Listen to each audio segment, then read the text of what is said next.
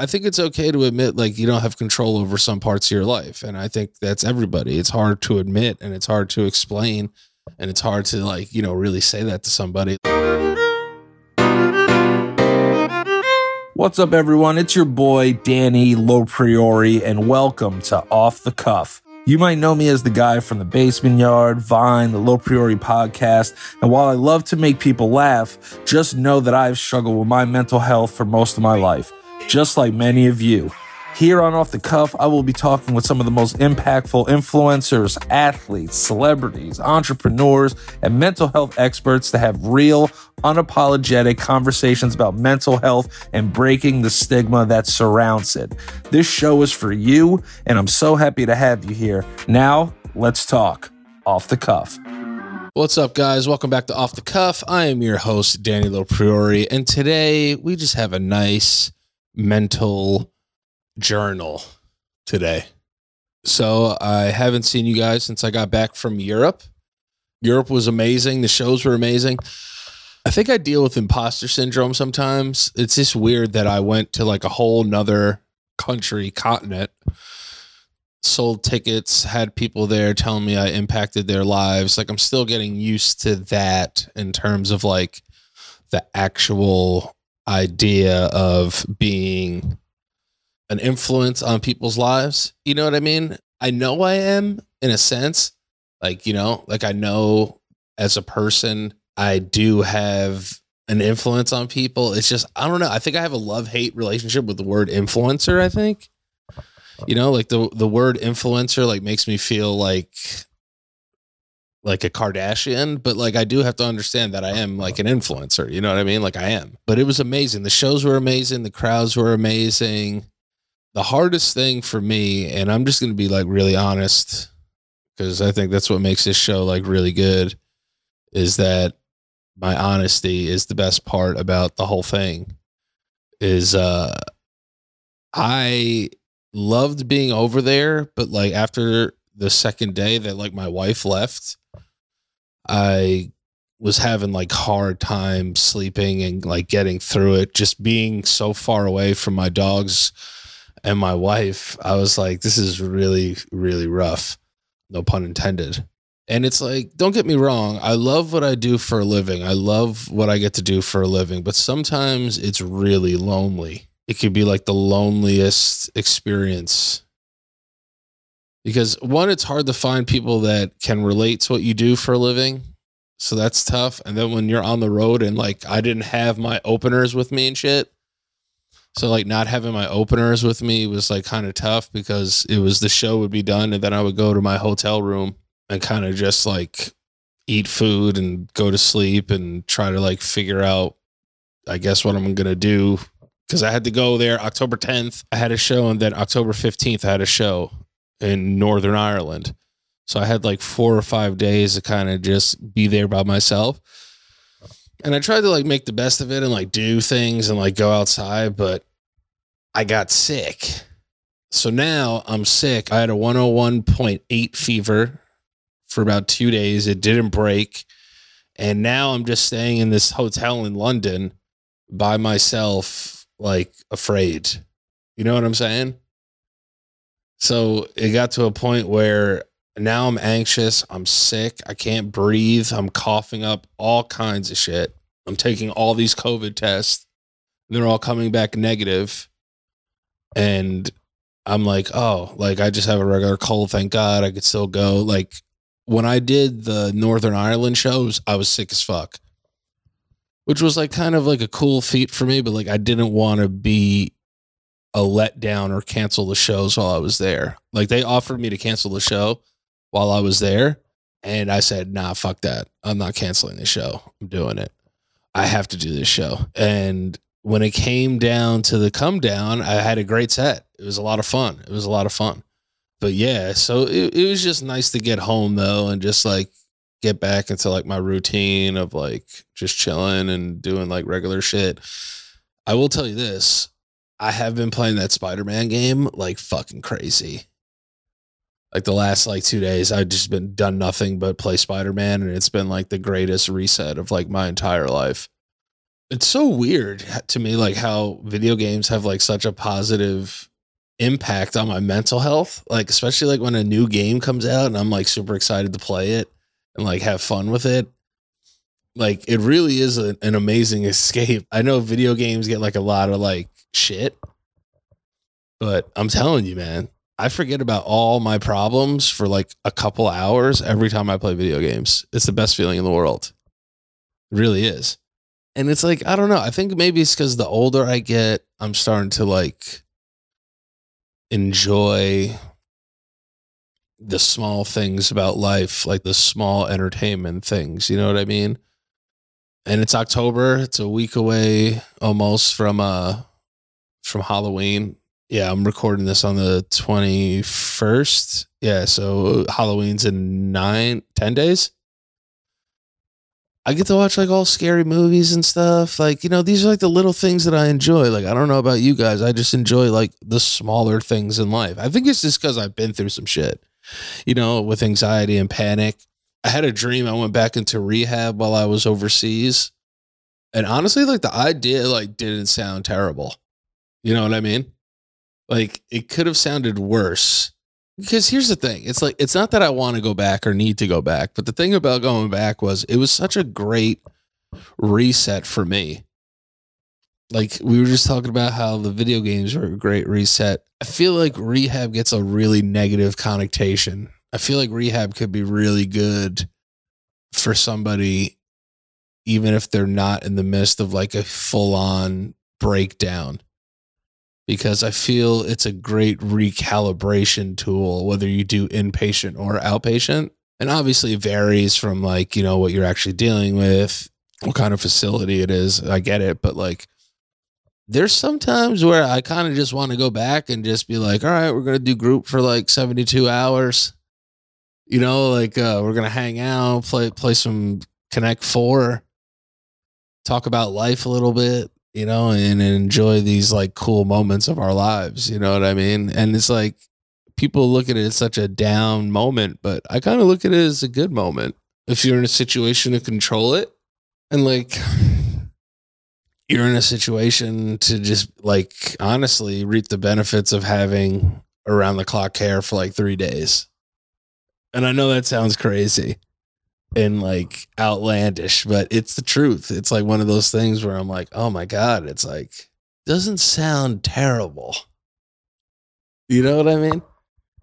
And I know like the day that I would get there, like I would want to get out that day. I'd be like, all right, I'm ready to go home. But I don't know, man. Life's all about resets. Resetting life. You know what I mean? Being able to reset and get to a point where it's like, hey guys, I need a little time to be a little bit selfish and reset my life, whether it's take the day off, whether it's go take 72 hours. You know, I'm an extremist. I like to do things the extreme. If I'm going to go all the way. Or whether it's a change of scenery, whether it's just switching up your routine. Like for me, the biggest thing that I just come to realize is like, and speaking of routines, is I have to change my eating habits. I have not been eating well. And the road does that to you. The road makes you kind of eat shitty food all the time. And it's like not good. I will say the McDonald's in London felt so much healthier than the McDonald's in America. I will put that out there. But you know, for me, I think in the next couple of years or so, if I don't get my body back, I don't know if I'll be able to get it back scientifically.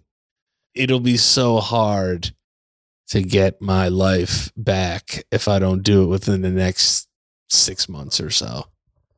And by get my life back is I just want to get down to like a healthier weight and just keep an active lifestyle, you know, just be an active member of the community and of life. You know what I mean? It's good to have goals. I just try not to have like sad goals all the time. Like losing weight's a sad goal, but it's a good goal. It's a sad goal in the beginning, and then it becomes a happy goal if you achieve that goal. But, you know, I try to have like cool goals, and going to Europe and doing those shows was like a cool goal. But I will say though, my anxiety and my panic have been really good. Like I can't complain in the sense of dealing with that.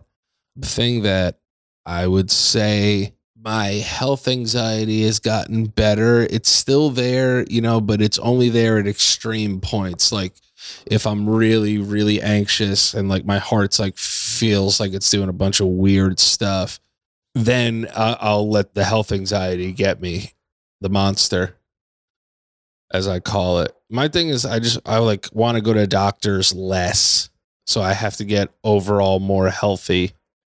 And I think if I go out of my way to get as healthy as possible, those trips to the doctors will be cut in half. And that's something that I would actually really look forward to, just kind of taking back control of my life, And, I think it's okay to admit like you don't have control over some parts of your life. And I think that's everybody. It's hard to admit and it's hard to explain. And it's hard to like, really say that to somebody like, hey man, you need to get in control of your life. But, I just think that I'm in such good control of so many things in my life. And then there's other things that I need to be more in control of. And I think all of us can relate to that. It's kind of a big deal to kind of say that to yourself. And it could be challenging. It could be upsetting to be like, hey, I have to come to terms with, I don't have control of my life right now. And I feel like that's a tough pill to swallow for everybody. But I think at times for those listening to this, you could take control of your life. We all could.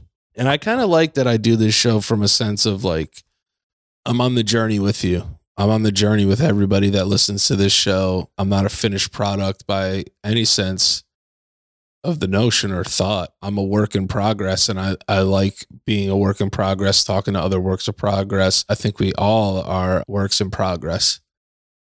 And I think that's kind of the sad thing about life and the beautiful thing about life, because the sadness comes from like the journey, right? Like having to do all the work, but then to actually see the fruits of your labor. I think that's like one of the meanings of life, is to see the fruits of your labor, whether it be physical or financial or relationship wise, or, everything requires work. Everything in this world requires work. And I think the sooner we can all get a grasp on that reality, that anything in this life worth going for requires work, I think that's when we really start to flourish as people, because now we could really understand that we have to embrace the grind and embrace kind of the work that we're in and ready to do.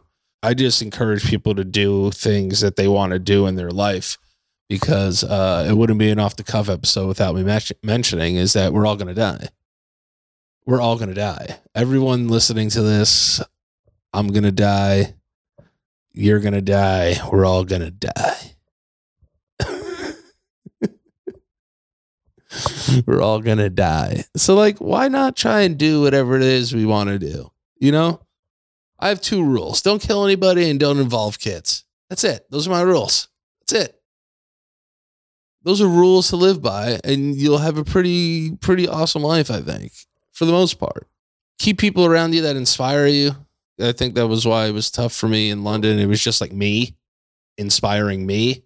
And I've never been a good inspiration to myself when it comes to like food and like sleep. And not that I need a handler or babysitter, but it's nice to just like have people that like kind of have their shit together around you. It makes for a better finished product. Let's just say that. You know what I mean? It makes for a better overall experience for everyone. And that's like kind of where I'm at right now in my mental health journey, is I'm trying to just be around people that inspire me. I'm trying to get more inspired about my health. To anybody out there thinking start tomorrow, start right now. I've been a firm believer. It's like, hey, what's up? Like, I'm going to go on a diet on Monday and it's Wednesday. It's like, no, do it now. I've made that mistake so many times in my life, just being like, yeah, I'll do it tomorrow. I'll do it tomorrow. That was my mantra. I was like, if anything needed to be tattooed on my body more, then I'll do it tomorrow. I don't think it's possible. My literal like nickname is Danny. I'll do it tomorrow, low priori. I'm a big procrastinator. I'm a big figure it out later type of guy. And I wish I could change that one thing about myself so much. So for all those thinking of when should I start, how should I start small and start right now. I think the power of now, as corny as that fucking sounds, holy shit, the power of now. It's kind of true. You know what I mean? If you could take control in this moment, the times where I feel like I say I'll do it, I'll start Monday or I'll start tomorrow, are times where I'm just not in control because I'm looking at something that I want, whether it be food, whether it be not going to the gym, watching TV or something, you know what I mean? That's why it's like everything in moderation. Like I shouldn't have played Spider-Man for 12 hours. I should have done something a little more productive, but in that moment I felt like I needed it. You know what I mean? I felt like I needed it. I needed it in my life, but I mixed it up. I took my dogs for walks in between. It's all about being an encompassing person of positivity. Exercise is important. I just haven't figured out how important it is yet. But the older I get, my body's not going to be the same. It's just not going to do what I want it to do. It's not going to be good, So I just want to figure that out and get it to the point where I can actually embrace the exercise part of me, because I know there's an athlete in there somewhere. I played 3 sports in high school, 2 of them pretty good, 1 of them poorly, but I still played 3. I know I'm in there somewhere. I'm just trying to awaken that beast in me. And I get health anxiety when I work out, man. I do. Like if I get like a little skippy flutter in my chesty, I get a little afraid. You know what I mean? I'll turn down the heat a little bit. I think because I was an athlete growing up, that my mindset gets all fucked up when I can't do things I used to be able to do. Like I've reached that point of fatness in my life. And I've reached that point of age in my life where it's like I can't go like I used to go. And I think a part of that depresses me. So when I'm done in the gym, I let those negative feelings take over instead of being like, hey, you got there. I need to be more positive to myself about my exercise journey, but also be willing to put in more work. So it's tough, man. What is that thing in lawyers' offices? Something in justice. Whatever the thing is, the scale. That's what it is. Jeez, Danny. I should know what a scale is. I'm fat. And I do, trust me. I know what a scale is. Scale of justice. What if there's a scale of fatness? You want to know the hardest thing is? I put my weight into a BMI and it's like, you're fucking obese as fuck. Like that's such a downer, dude. On days where I feel good, I'll be like, oh man, lost a couple pounds. Like, let's check the BMI. And it's like, you're still a fat piece of shit. And I'm just like, you know what? I am. But guess what? Tomorrow I'm going to work better at not being as obese as this stupid thing tells me. But let's just say this though. This is my other problem with BMI before I get out of here.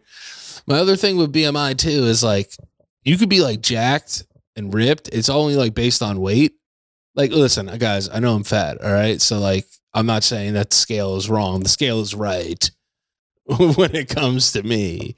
But it's one of those things where I'm like, if I got really like down to 205, right, and I felt really good and I was muscular, like I wouldn't harp, because I would still technically be obese. You know what I'm saying? Like I would still be like an obese boy. I'd still be obesity. I'd still be an obese man, but I would be in better shape, like more jacked. I go with just how you feel. You know what I mean? Like, I'm not trying to get in shape to like win a beauty contest. I'm getting in shape to like live to be like 78 years old, at least. That's all I want to do. If I can make it to 80, man, that'd be so cool. It'd be so cool. I think anything after 80 is like rough. I get so jealous of like old people prospering. Oh, is that bad? I get so mad because 1, I don't know if I'll even get there. And then 2, it's like when I do get there, am I just going to be like going all over on a scooter? You know what I mean? Like an oxygen tank everywhere I go, little pee-pee bag, poo-poo bag. You know what I mean? Like when I see people that are 80 with like quality of life, oh my God, I want to kill them.